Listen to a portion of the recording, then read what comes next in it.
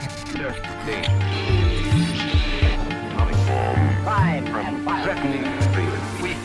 and freedom fails. Hello and welcome to Watching China in Europe, a podcast from the German Marshall Fund that explores Europe's relationship with China and transatlantic cooperation in responding to China. I'm your host, Noah Barkin, and today we are talking to Raphael Glucksmann, a member of the European Parliament and chair of a special committee in the Parliament that is looking into foreign interference and disinformation.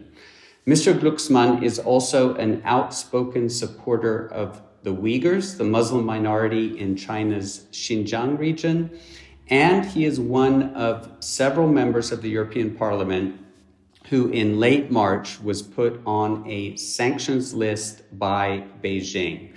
That move has sent a chill through EU-China relations, raising doubts about the future of the CAI, an investment agreement that Brussels clinched with China late last year, which still needs to be approved by the Parliament to come into force. Mr. Glucksmann, thanks for joining me. Thank you for the invitation, and I'm very glad to speak with you. I'd like to start out with the sanctions issue.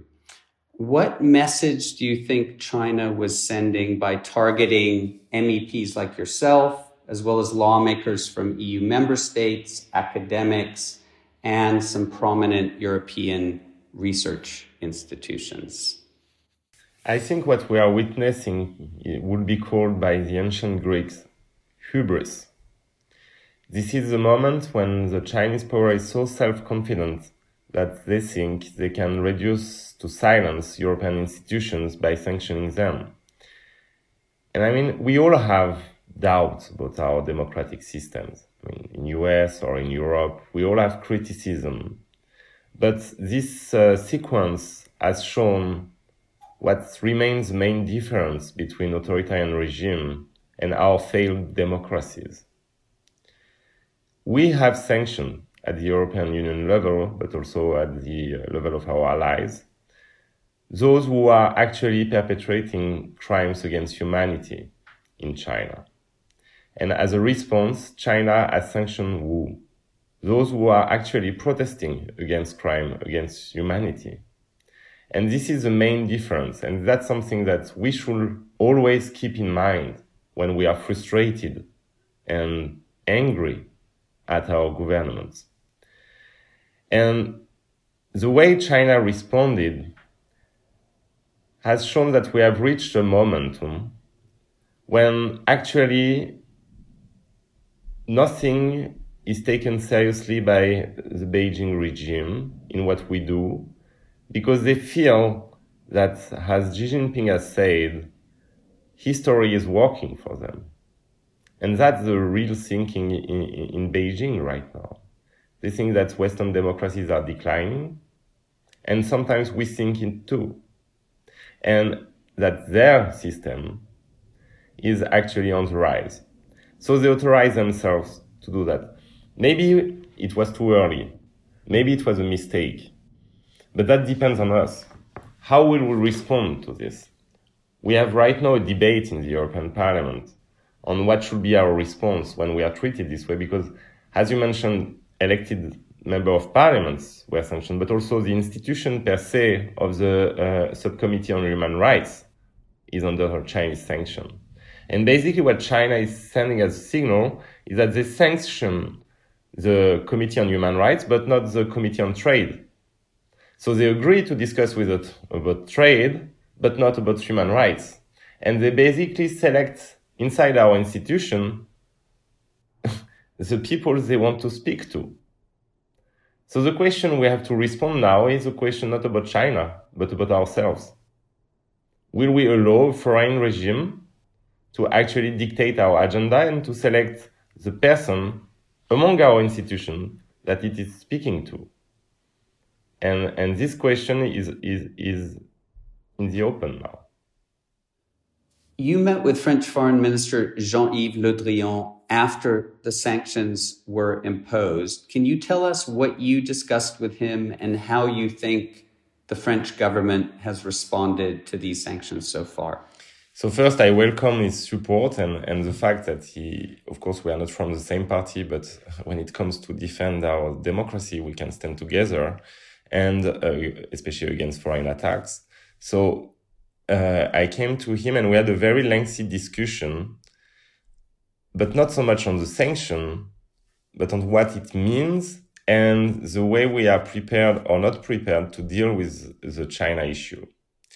And I must say he was quite shaken, not only by the sanction, but also by his meeting with Secretary of State Blinken, because basically the message that he received was an alarming one, asking Europeans to put their things together and actually define a China strategy. And the message that the Secretary of State has brought to Europe was that, well, we are late. And actually, we are not sure this time to be able to win, and not because China's threat is impossible to overcome, but because we are starting late to put our acts together, and because when we spoke about Soviet Union, for instance, you knew that there was a bluff, that Soviet Union was deeply weak and that it was bluffing, that most of its power was ideological, communication, and military ones, but that its economy was weak and that the numbers were not on the side of the Soviet regime. When it comes to China, it's quite different.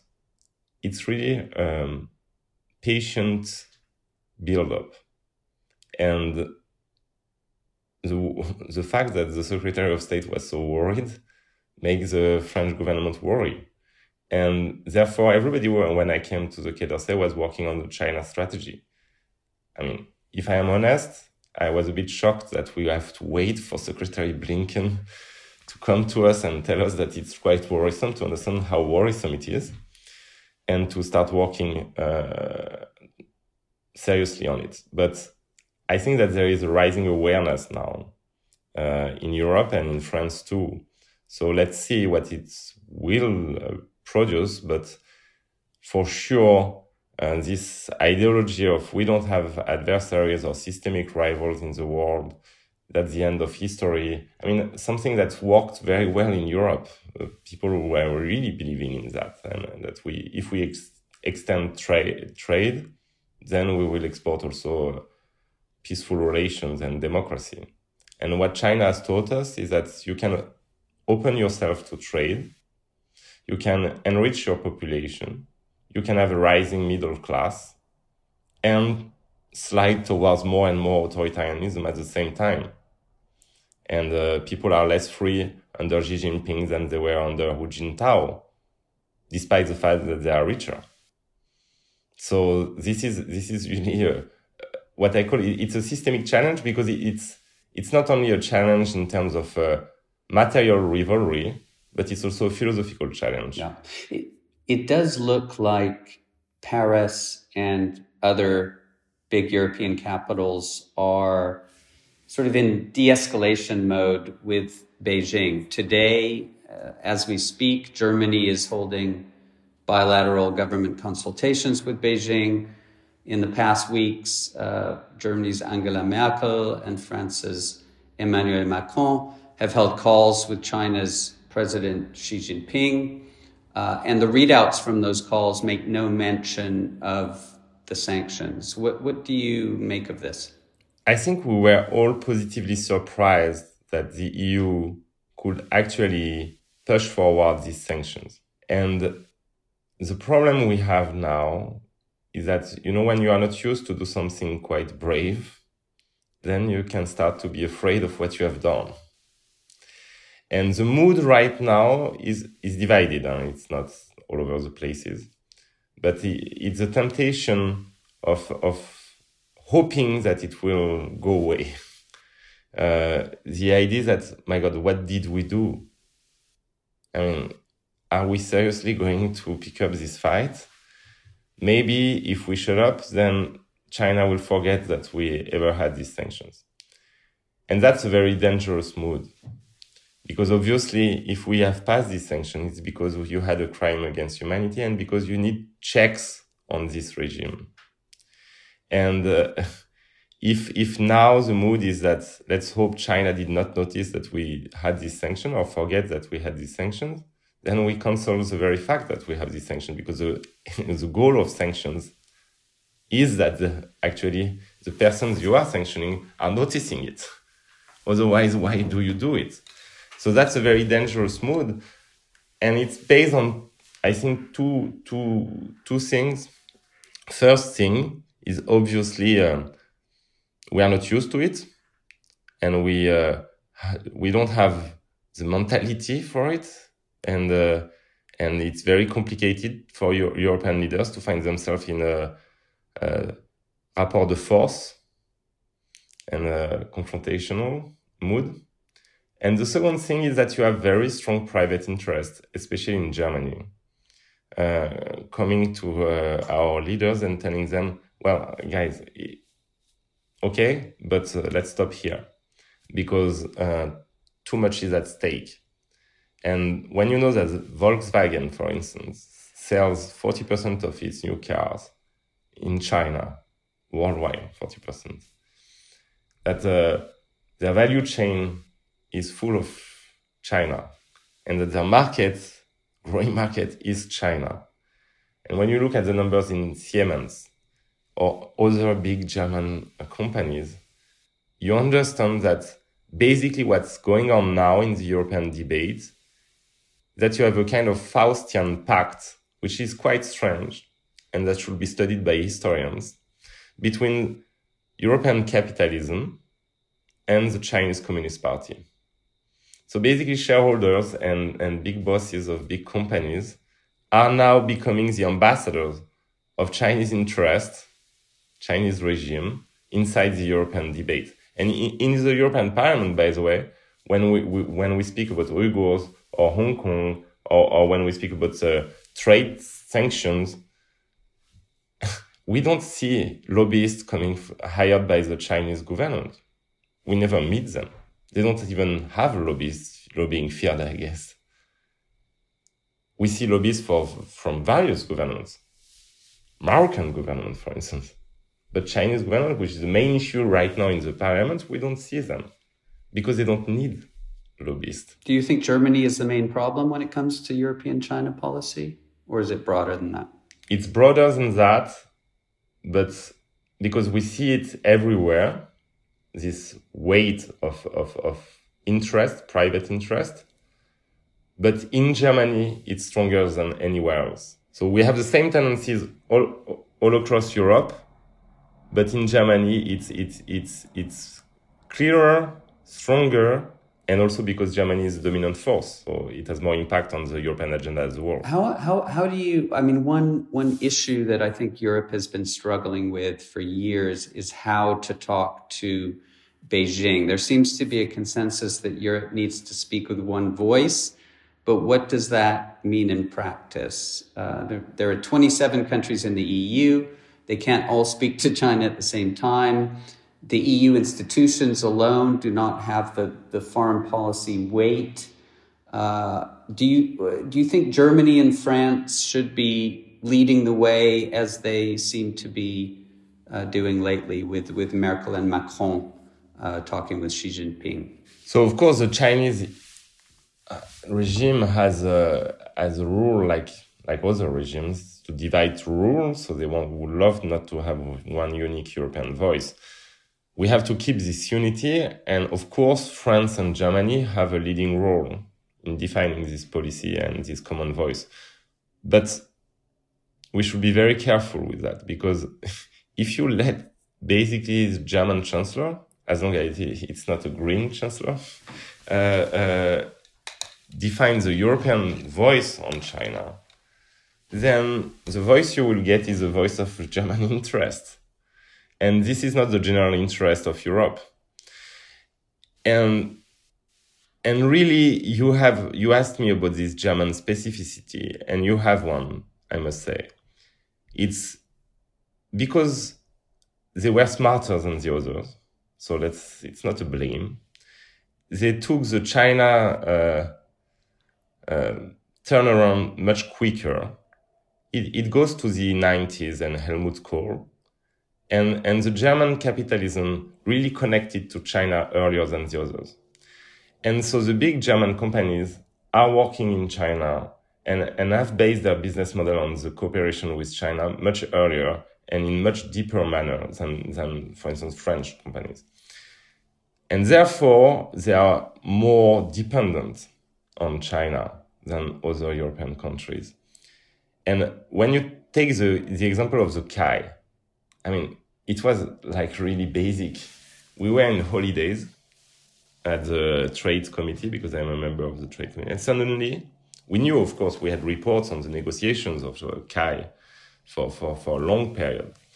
And discussions were progressing slowly. But nobody ever told us that we were close to a deal. And suddenly, 29th of December, we are all summoned for an emergency meeting where we are told, it's done, we signed. So let's discuss it. And we were all surprised. And no matter what we think about China relation or trade or free trade or whatever you want, or investment agreements in general, be it socialist or pro-market liberals or conservative, everybody was quite surprised, saying, but why did we sign? I mean, so quickly. And the response was quite easy. 2 days after, you had the end of the German presidency of the EU. And basically, Angela Merkel told the Commission that the negotiations were fine and that we had a deal. And why did she tell so? Because she had made the promise to her own big companies that the deal will be signed before the end of the German presidency. So no matter if the text was not finished, if you have questions that were left aside, if it had to be signed. And that shows something very strange about how you have the European agenda that is created, because actually no other country was involved. Commission and Germany. But I would push back on that, because I think Emmanuel Macron swung pretty quickly behind Merkel on the investment agreement, and no other country stood in the way. Exactly. And that's the right question, and you are right, but it's not a pushback. Actually, it's something that speaks very clearly about how the agenda is set, because Emmanuel Macron was not part of the negotiation in any form, any way, no French official, whatever. I guess French were maybe called one day before the members of the INTA committee to tell that we have a deal. But he asked for the connecting number to the Zoom with Xi Jinping and Angela Merkel. But look at this picture. It was quite strange, honestly, because you had the European officials, you had Angela Merkel. Why? Of course, because she's a true deal maker in this process. But formally, she was the president of the EU, with the turning presidency. What was Emmanuel Macron doing in this Zoom? For what reason President of France was present in this meeting? Only reason is because he requested the connection numbers, because he didn't want to people to think that he was not part of the deal, because it was going to be such a strong debate, especially in France, and he would be accused of just following German interests, and that was a disaster. So he had to either oppose the deal, which he was not ready to do, or make as if he was the one negotiating it, which was a fake news, basically, because we all know that it's not true. So that's the situation. But the very strange thing is when you speak to them privately, French ministers, all of them, they don't support the deal. And that's the same with every step in every government except the German one. So you have a big issue, and the KAI debate will be, I think it will be a debate on the text itself, on our relation to China, but it will be also a debate on what is actually the European Union? Who are we and how do we shape decisions in European Union? I want to talk a little bit about your work on the Special Committee on Foreign Interference, especially in relation to China. Josep Borrell, the EU's top diplomat, appeared before your committee in early March, and I want to play a clip from that hearing. We have very, very, very little resources to fight against disinformation coming from China, for example. I'm not going to tell you how many resources we have because it's evidently something confidential, but not the required ones. And we don't have the required ones because we don't have a mandate. I will be very happy to have a mandate and the resources needed to implement this mandate. So Mr. Borrell is pretty clear here. He says he has neither the mandate nor the resources to fight disinformation from China. Do you agree with him? I fully agree with him. And people were shocked. I remember during this hearing and this session, people were shocked and then people were divided. Whether it was a smart move to say it or it was a mistake, a blunder. And I still didn't make up my mind about it. But in fact, I think he in any case, even if it was a mistake, he was right to alert us and to make us react. Because what he said was basically the absolute truth. We took time to understand that we had a Russian issue when it comes to disinformation and interferences in Europe. A lot of time, and we actually let the Russian regime even dictate some results that were quite impactful for the destiny of Europe when you do think about their role in Brexit, for instance. But as always, we are late, and we just start to understand the level of interferences of China in the European Union. And it can seem crazy, but the truth is that we don't have people working on it, working on the Chinese interferences. We have very few staff working on it. And after his remarks and our reactions, people start in the council to actually work on the mandate that will enable us to give the means to have a coherent defense of our democracies. But that's the way it works in Europe. I mean, basically, you have people working on foreign interferences, and they are good people. And they ask for means and for mandate. But as long as there is no crisis, basically the council doesn't do anything about it and postpones the discussion because it has other things to deal with, and also because it's a political problem. Because once you say we need to give a mandate and we need to give the means, you make clear that China is a rival that's actually attacking our institutions. And this has political price. Does that mean you expect the European Council to give Mr. Borrell and EU institutions a mandate to look into Chinese disinformation? Yes, of course.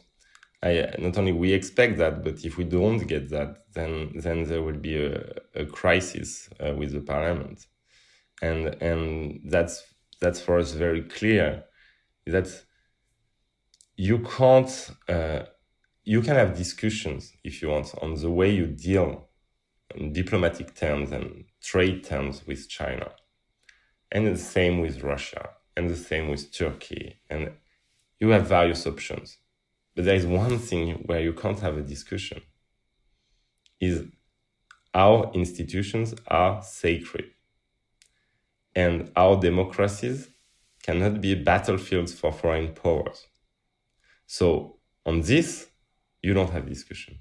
And if Council is not ready to actually give the mandate, then there will be a crisis with the parliament, because on this front, I mean, it's from conservatives to socialists, everybody agrees You say there will be a crisis if EU institutions don't get a mandate to look into Chinese disinformation. Your committee will be producing a report with recommendations on what the EU can do better in terms of fighting foreign interference and disinformation. Mm-hmm.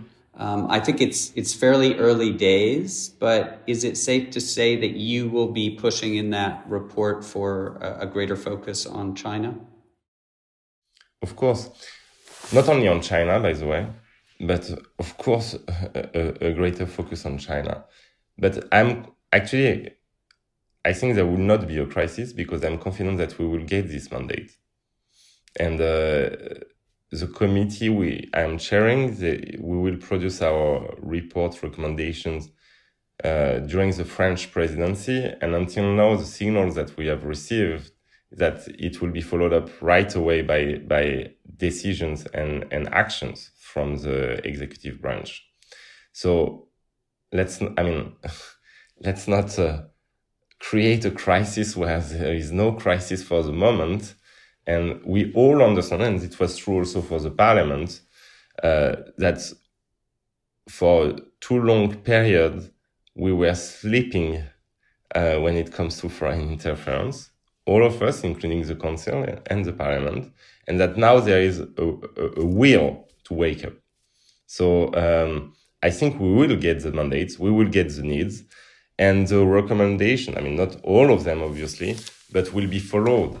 And you have to understand something, because if people are listening to us not only from Europe, but also from US or others, it's very hard to understand the European system. But you have 27 different legislations, 27 different approaches on financing of political party, on what corruption means, on whether or not you can buy foreign officials, or whether or not the case of Gerhard Schröder going to work for Gazprom after deciding to build Nord Stream, it's a problem or not for your democracy. You have 27 ways to approach it. So we will have common recommendation, but then you will need to have a discussion between the 27 people, how they translate it to their national legislation. In the European Parliament, you can't say that's the law for everybody, and from now on, no political party will be able to receive funds from abroad, or no official will be able to go and join the board of Huawei in the next 10 days. We have to be a bit patient with the European system. I'm always frustrated, of course, and everybody is. But at the same time, that's the way it works here. And we cannot break it because we still have member states. We are not like the US with a strong federal government and legislation. So a year from now, your expectation is that the EU is taking Chinese influencing, interference, disinformation much more seriously than it is now, and that this focus on China is going to be much more embedded in EU structures than it is now. Yeah, of course. I think it already started, by the way. But if it goes the way we are told it will go, and we hope it will go, of course. And what we have to understand is that it's not a 1 year or 2 year issue. It's a much longer term issue. And we are in this difficult relation for a very long period. So 1 year is an eternity, and at the same time is a very short period.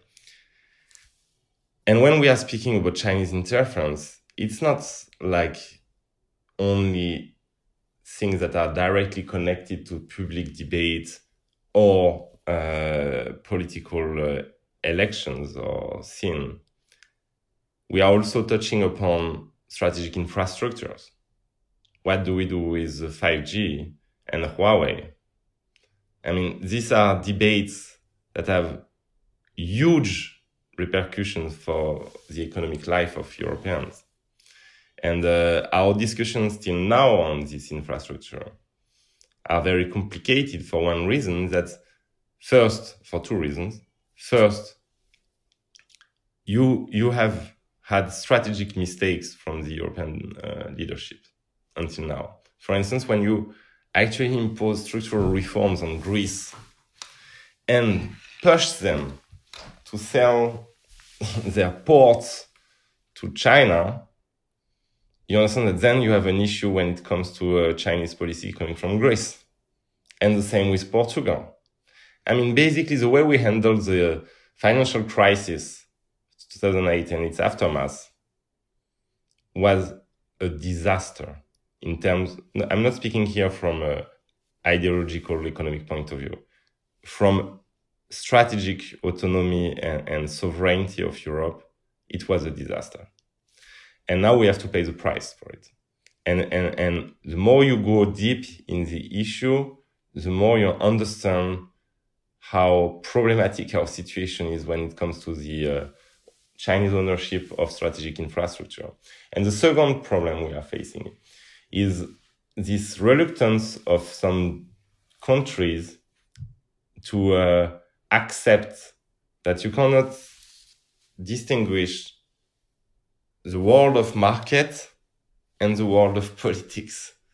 And that even if Huawei is actually producing the best offer and the quickest offer and the cheapest offer for your 5G infrastructure, then you have other discussion coming in than just the game of the market.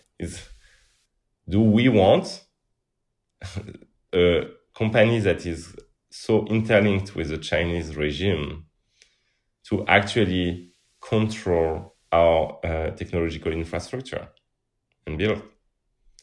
And this is, the debate is moving forward. And on this, I must say that the French have a much more rational, despite all my criticism, much more rational approach than other governments that are actually, I think, very naive. And that's a nice way to put it. I think we'll end it there. Mr. Glucksmann, thank you for taking the time to talk to me today. Thank you so much. And I think it won't be the last time, because we are in this for a long period. Thanks also to everyone for listening in. Don't miss my Watching China in Europe newsletter each month, and stay tuned for more discussions about the Europe-China relationship on Watching China in Europe podcast in the months ahead.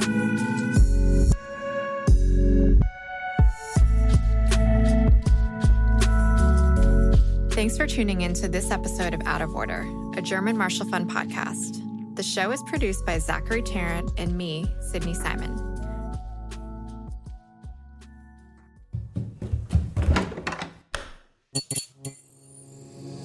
This podcast is part of the Democracy Group.